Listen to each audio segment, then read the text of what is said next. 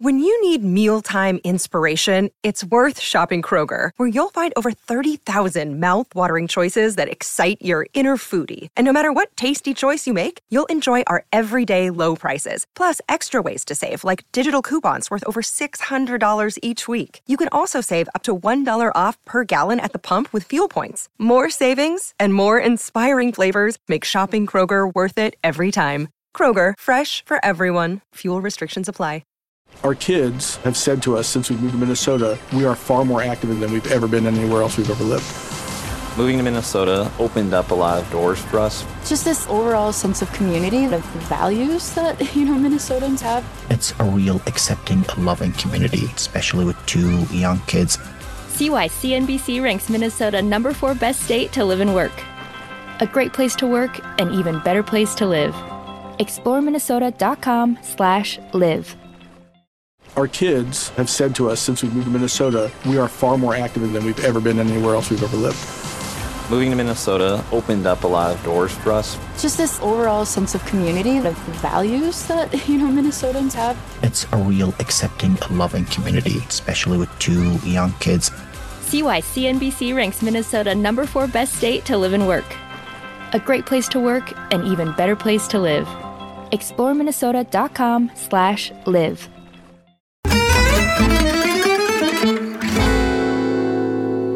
Hey everybody, and welcome to another week of Serie A Chronicles podcast. It's me, Nikki Bandini, hosting this week with Patrick Kendrick and Mina Rizuki. Before we get into the main show, just want to give you a little nudge to please give us a 5-star rating and a review on Apple Podcasts, Spotify, or wherever you're listening. It helps our podcast to be found. Also, if you aren't already, if you could subscribe to the Serie A Chronicles YouTube channel, it doesn't cost you a penny. We're really closing in on 1,000 subscribers on YouTube. We really love to hit that 1,000 mark. So please do hop onto YouTube and subscribe for free. You can also get a free 7-day trial of our Chronicles Tifosi Patreon membership right now. So if you're not already on the Patreon, do give that a check out. We'll be having a little chat about the Champions League round of 16 matchup between Napoli and Barcelona on that this week. We did a preview of Bayern Munich Lazio last week, in which none of us predicted that Lazio would be able to beat Bayern Munich. So just a little preview of how smart we are, guys. And with that perfect note, I will introduce properly Patrick and Mina. Sorry to throw you under the bus with me, but we're all going under the bus together. And with us under the bus this week is Walter Mazzarri, whose tenure at Napoli is already at an end. I'll come to you first, Patrick, just because I know Naples is near and dear for you in terms of your time there. Did you see this one coming now in the week building up to a Champions League game, or?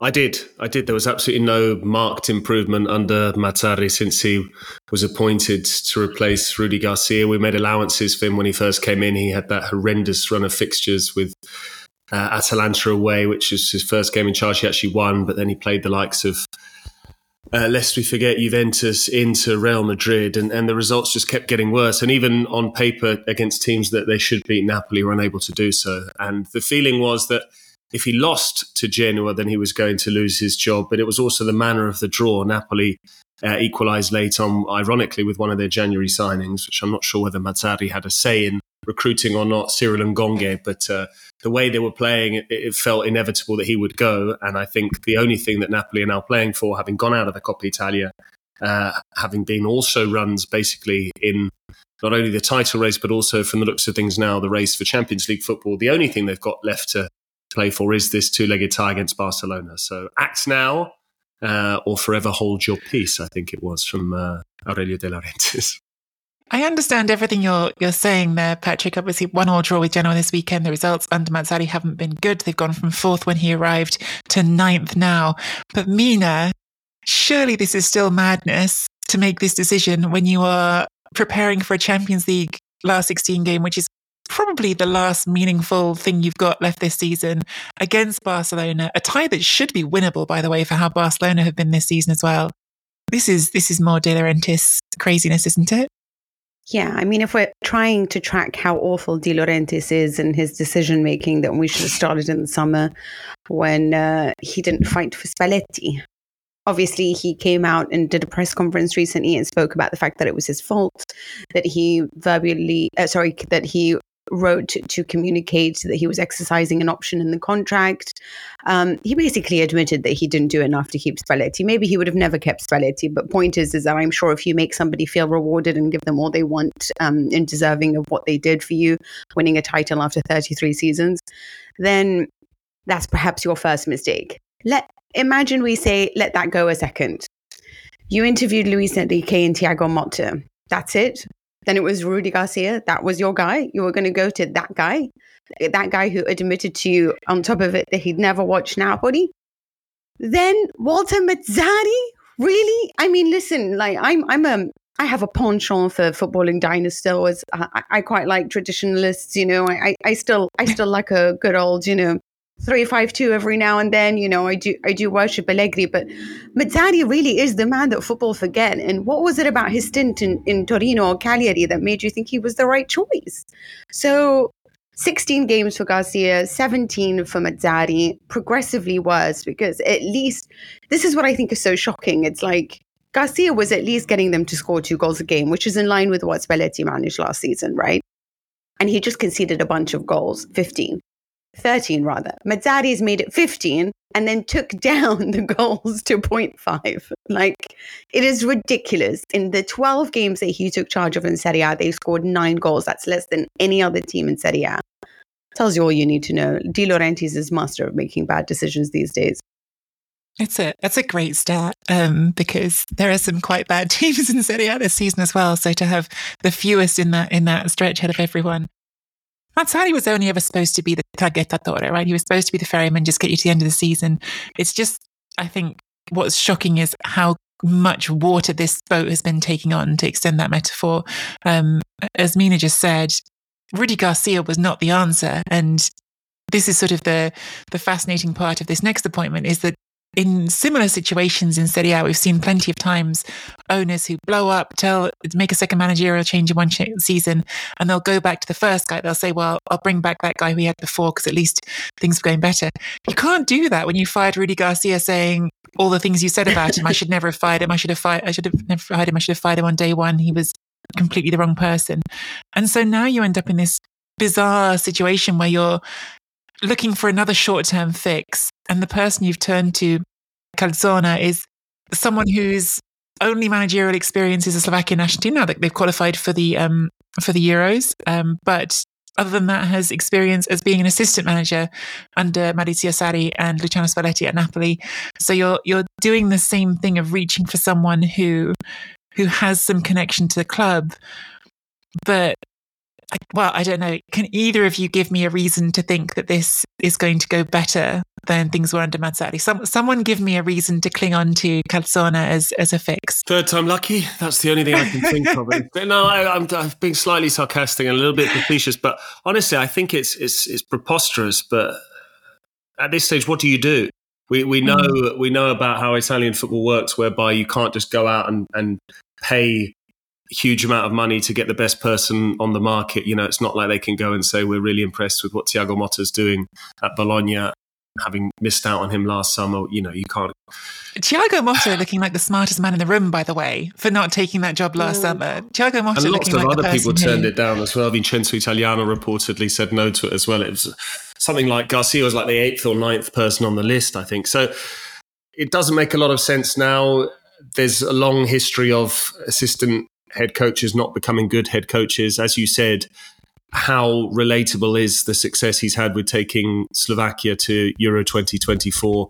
We don't know, because as a national team coach, essentially you're selecting players as opposed to coaching and improving them. And we also have this bizarre situation whereby we have a March international break coming up where Calzona's priority will be to his national team, from what I can glean from reports. As will be the fitness coach as well, Sinati, who's coming back to Napoli, who works with Spalletti at the Italy FA. So, I mean, it's ludicrous, to be honest. But it's fun. This is why we love Italian football. You only get these stories, I feel like, in Italian football. This is the reigning champions who had their best ever season, their best season in more than 3 decades. They won the title after 33 years. You know, were waxing lyrical left, right and centre, and yet they lost their head coach, the defender of the year, their sporting director. They're going to lose last season's top scorer.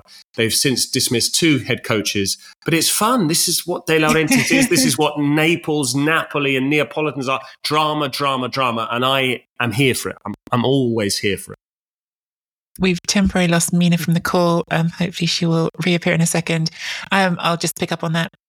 I think that's a really interesting perspective. I think that I definitely could make some arguments to support that. Obviously, one of the things that Mazzarri has sort of perhaps justifiably been able to say when you think about this season is, hey, look, I haven't had Victor Osimhen almost the whole time I've been in charge of this club. So you talk about the team scoring fewer goals. Well, you've lost last season's Capo Canoniere, first of all to injuries, then to the Africa Cup of Nations. So the amount of times he's actually had that tandem as well of Kvaratskhelia and Osimhen together on the pitch has been really small.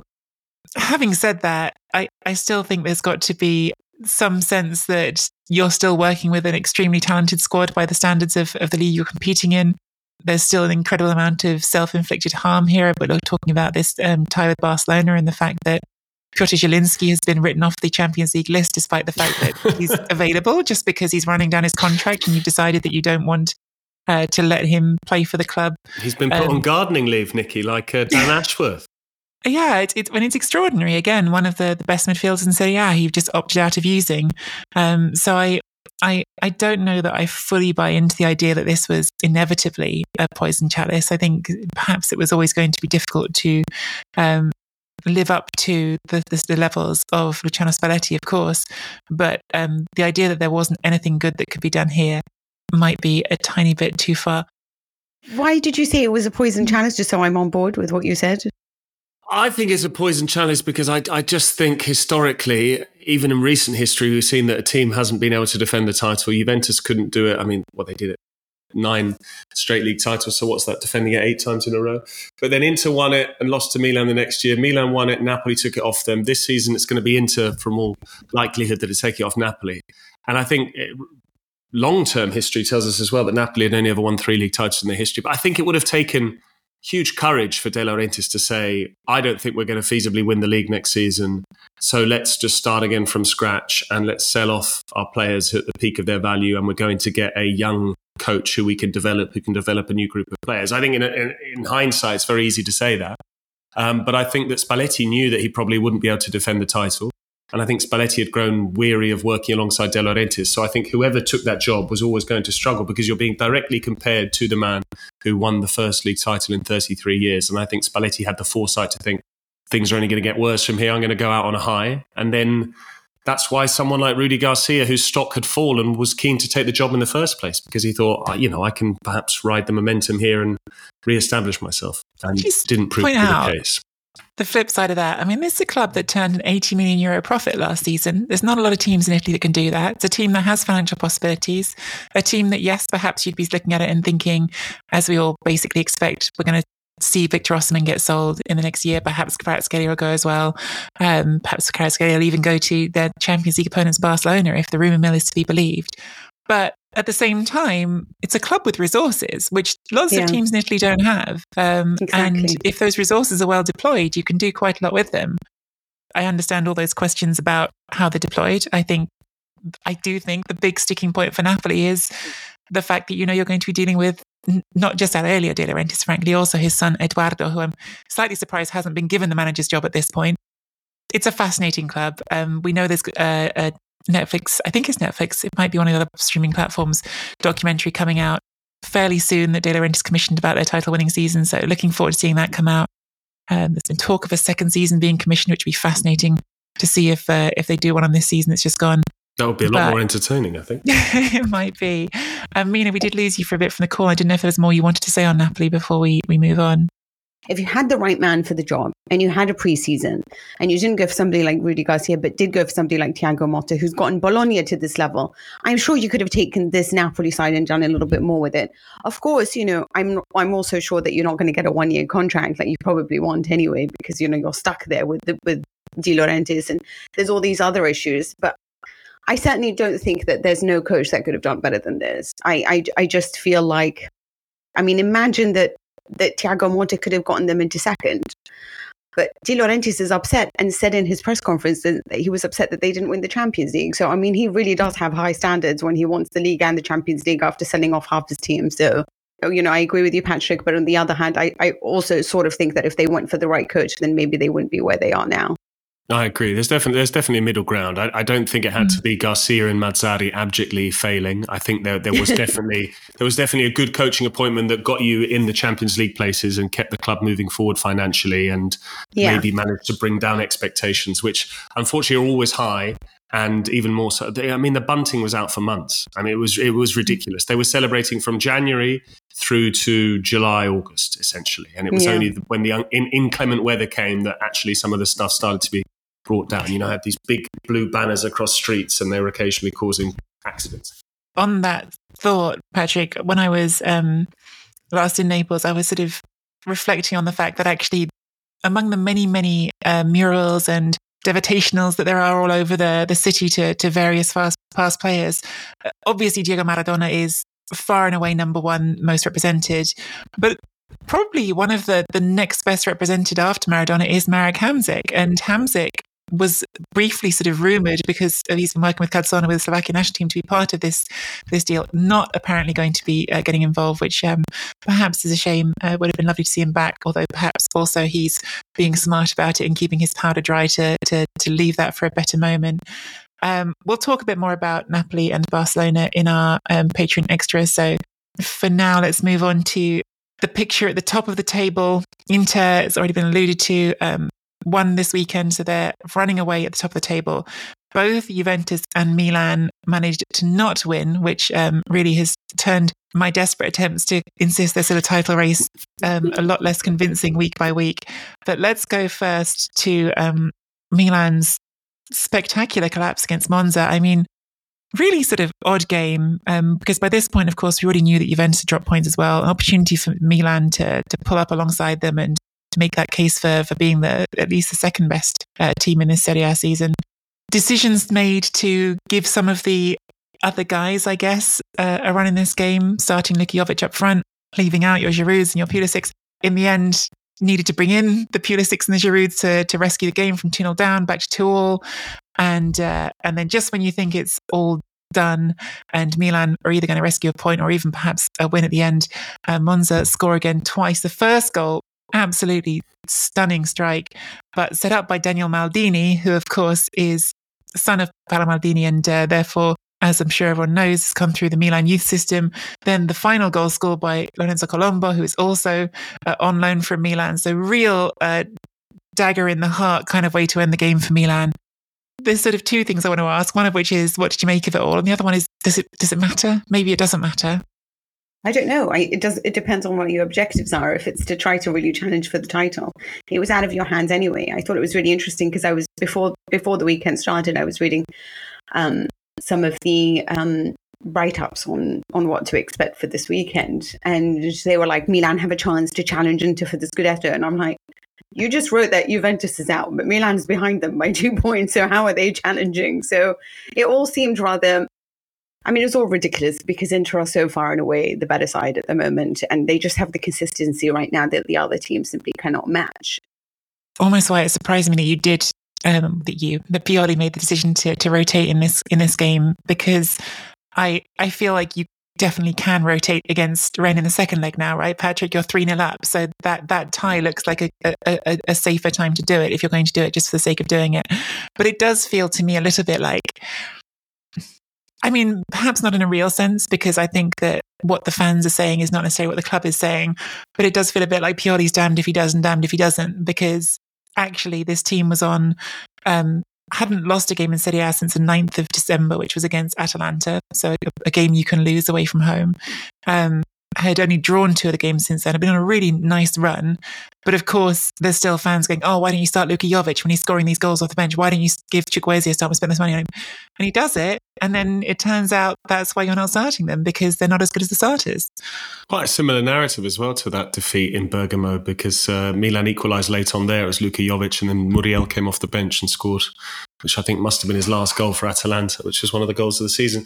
Yeah, it's tricky. I think it's one of those where you come to the end of a relationship, and it feels a bit like that with Stefano Pioli, where you're just sort of sick of the sight of someone, whatever they do. You said he's damned if he does and damned if he doesn't. I think it's a little bit like that. It's gone a little bit stale. The fan base clearly feel that they want to move on. They want to do something different. Maybe even the players, whether that's by osmosis or whether the players actually actively watch, listen, and read things that's doing the rounds in the media. We don't know. Obviously, we're not on the training ground day in, day out at Milanello. I think Pioli, by modern Serie A standards, has lasted a long time in that Milan job, to be honest. And I think he's done very well. Again, you can never perfectly, you're not going to pass up the opportunity to win the Scudetto when that opportunity presents itself. And he almost, we've said it before, he himself has said it, we won the Scudetto ahead of schedule.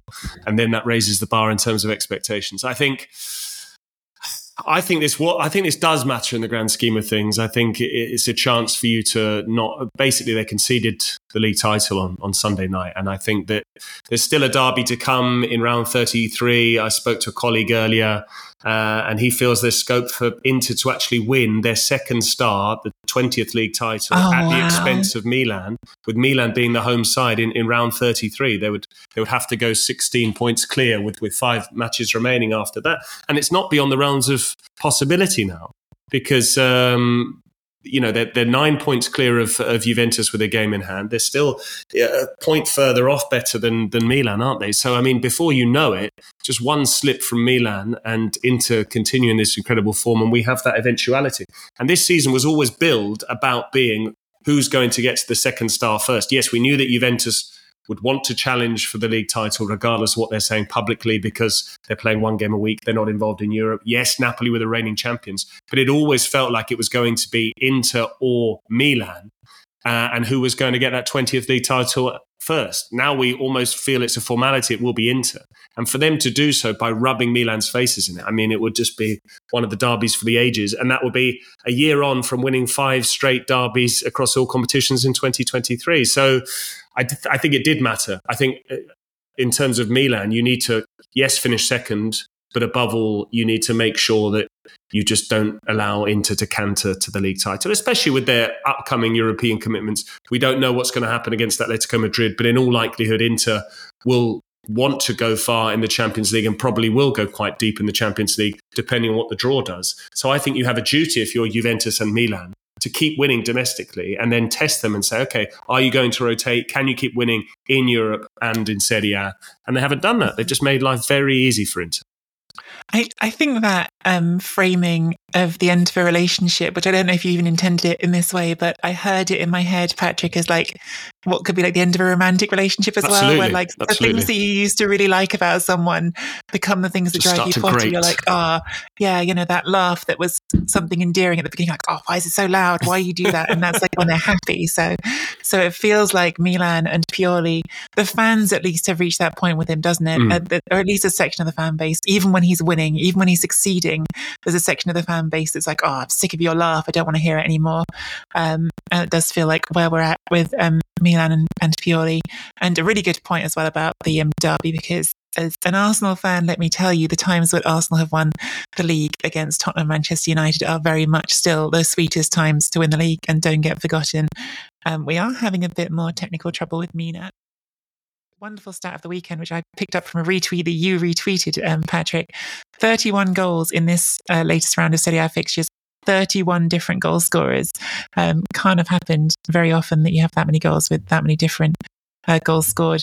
There was some sad news this weekend as well, or not this weekend. I think it's actually, again, things that happened today on Tuesday. Andreas Bremer, former Inter league title winner, former World Cup winner with Germany, scored the winning goal in the 1990 World Cup final. Died today of a heart attack. Thoughts with Andreas's family.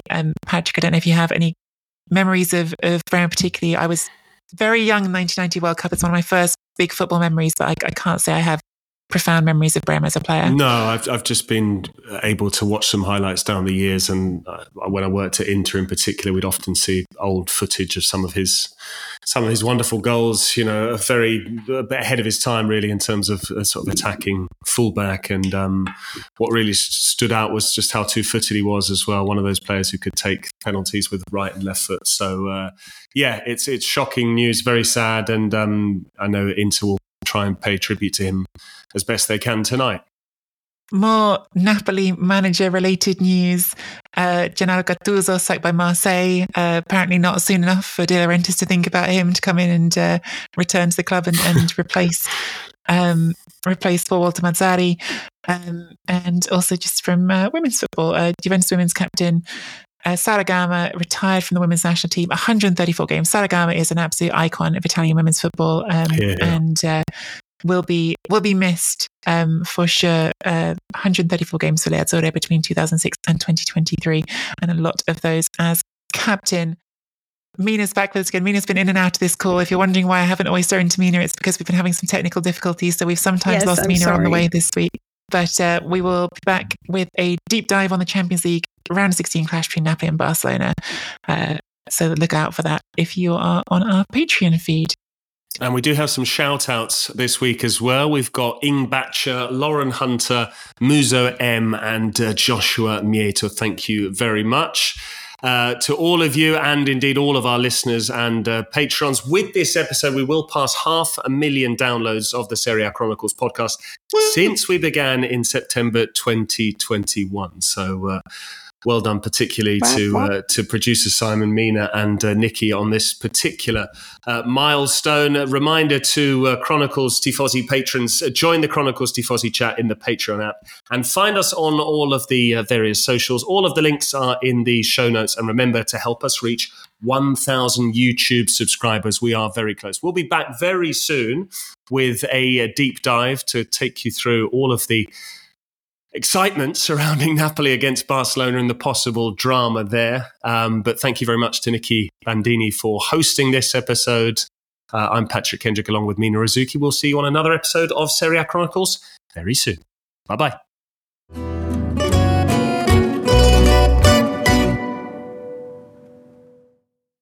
Sports Social Podcast Network.